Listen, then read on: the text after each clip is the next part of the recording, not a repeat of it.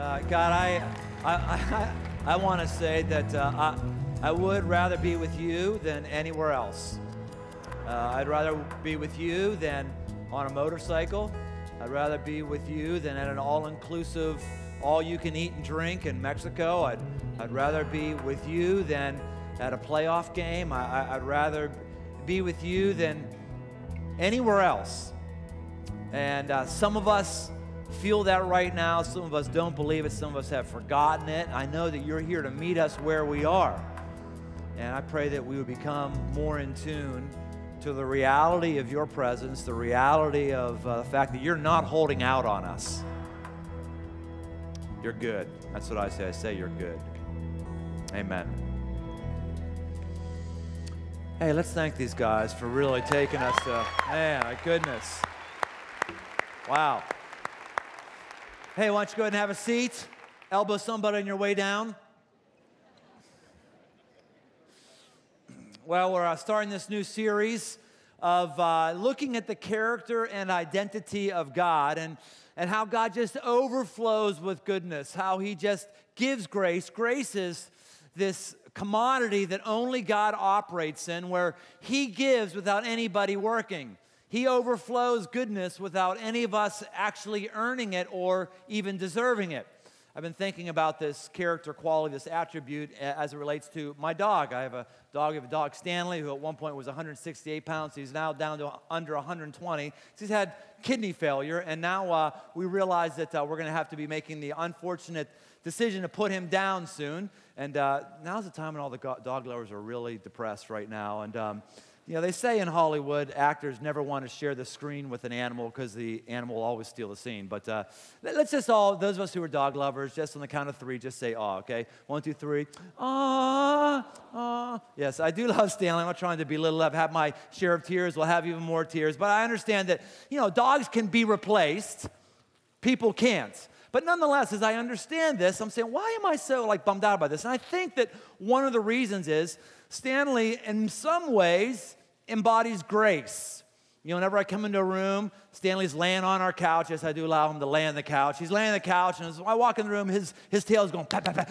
His tail's like whapping the couch. And I can walk out of the room, and 10 minutes later, come back in the room, and he goes, you again. His tail's going as if I've been gone for 10 days.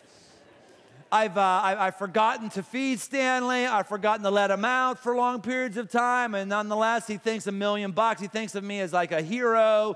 I've over-disciplined him. And in many ways, he's sort of an embodiment of grace. How many of us have dogs in here? How many of us? Yeah, I read some of the statistics. 70% of Americans have dogs. Amazing, amazing. How many of us have mothers in here? I don't want to ask how many mothers are like dogs, but you know, I think the number of mothers is right around 100% of us have had a mother or have a mother, or 100% of us rather. And it's interesting that God in this verse in the Bible, I'm going to look at a number of different verses in the Bible. It's somewhat depth for us to see this through line throughout the scriptures, that the God that's described in the Bible is a God that is not holding out on you, a God that will not abandon you, a God that does not want to reject you, a God that naturally overflows values and character qualities that are amazing, amazing. So in the book of Isaiah, chapter 49, it's the first chunk I want to look at today, and it talks about Zion. Zion is a descriptor for the Old Testament nation of Israel, who are God's people. So whenever you see Zion, you understand these are God's people. And we're going to take a look at some chunks from the Old Testament portion of the Bible. I'm going to do this strategically because there is this myth that exists that there is this quote-unquote God of the Old Testament and a God of the New Testament, as if God has a split personality disorder, as if he's schizophrenic.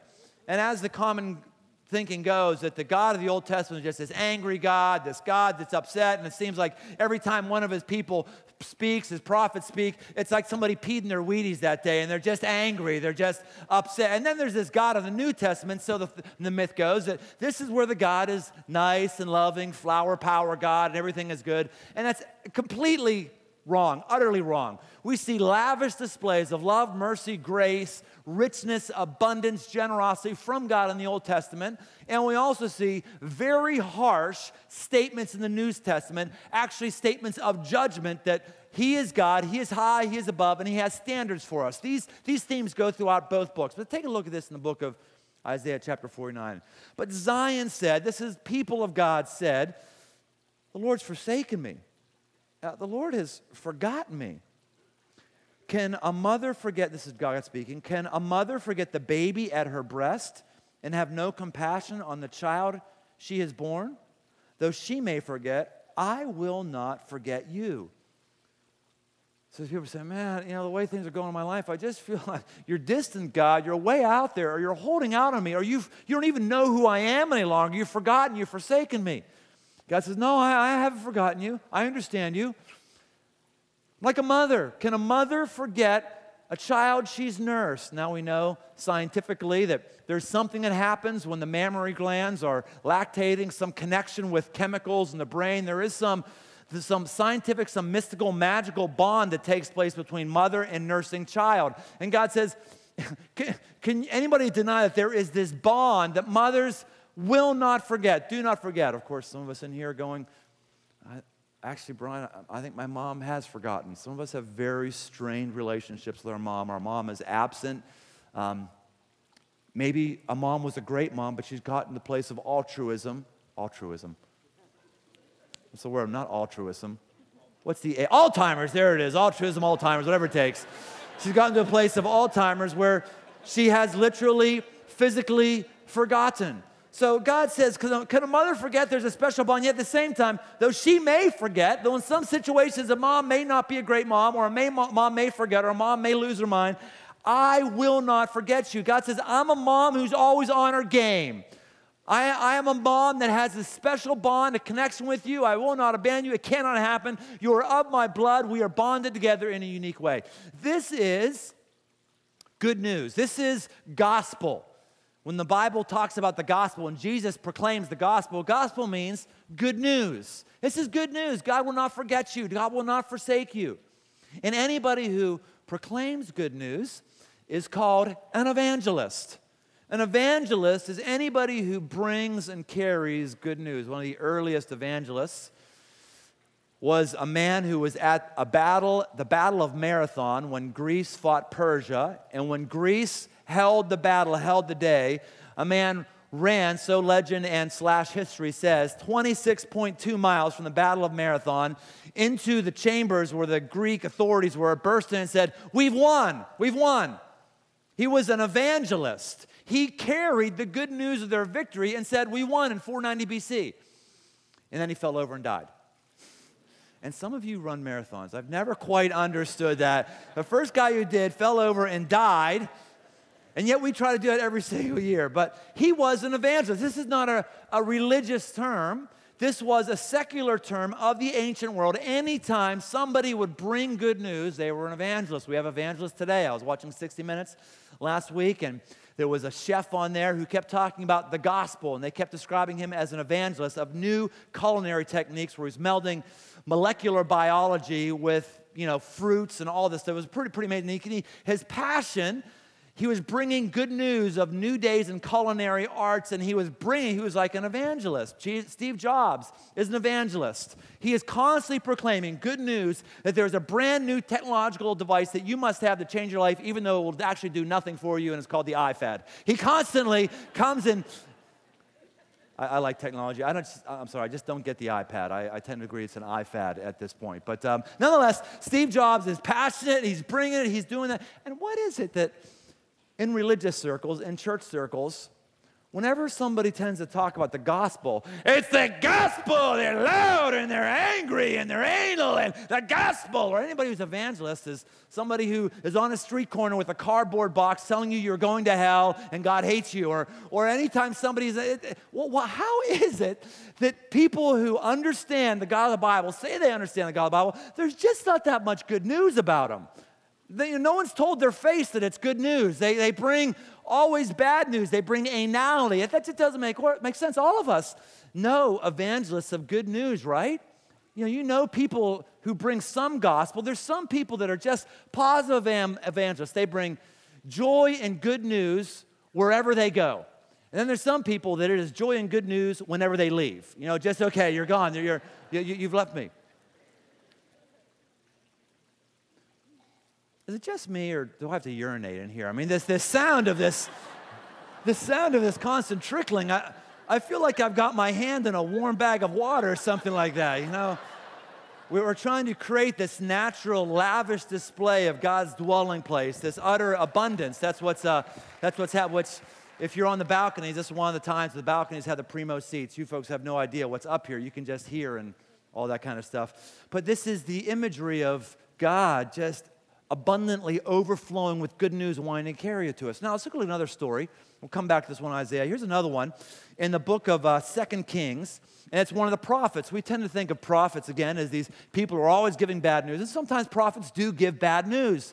The bad news that when there is rebellion, when there is the ignoring of God, there is a justice system that God must uphold. Just as in our country, in our society, we realize that if there's not a justice system that operates properly, that deals with embezzlement, that deals with fraud, then something is wrong and society breaks down. So also, the cosmos breaks down if there's not an ultimate standard, an ultimate being who is totally pure and somehow brings justice in the final analysis and in the grand scheme of things. And so prophets oftentimes are speaking this message to people, and we'll talk a little bit about that next week. But here's a prophet who, again, prophets are normally only seen as bad news givers, as guys who are angry, and we see numerous times this is not the case at all. In fact, we already saw the prophet Isaiah talking about the good news that God is a mother who will not forget you. Here's another one, an Old Testament prophet, Elisha. And what happens here is he's got a circle of followers, a circle of people he's building into, other people he's trying to help understand God and maybe have the ability to do prophecy, all that stuff. And one of these guys is married and he dies. And here's an interaction that Elisha has with the wife of one of his dead friends. The wife of a man from the company of the prophets cried out to Elisha, "Your servant, my husband, is dead. And you know that he revered the Lord, but now his creditor is coming to take my 2 boys as his slaves." Elisha replied to her, "How can I help you? Tell me, what do you have in your house?" She says, "Your servant has nothing there at all," she said, "except a little olive oil." Very interesting thing happening here in our society. We are an individualistic society, and if something goes wrong with you, it's never going to trickle down.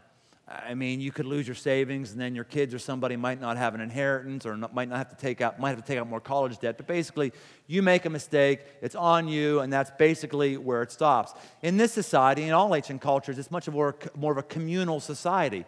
The family lived and died together. It was their successes or their failures. And so here we have a guy that's in debt. I'm not sure if he's run up his credit cards or he has a chariot payment or what he has, but he's run up his debt. And now that he's dead, the system says there's no governmental bailout. There's somebody else going to just say, go into bankruptcy court and just we'll make it all good. No, your heirs have to work off the debt.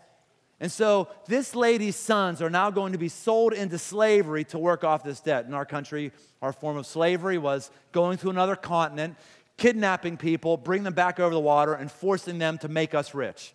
That was our form of slavery. This form of slavery is entirely different. I've gotten myself into a pickle.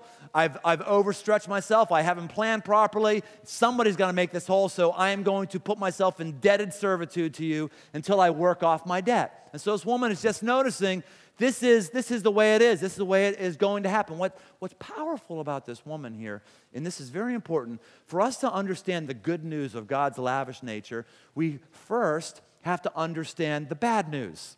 It's just like the market conditions, financial conditions. We don't really know how good things are financially unless we've been in a bad place. We just don't know. In this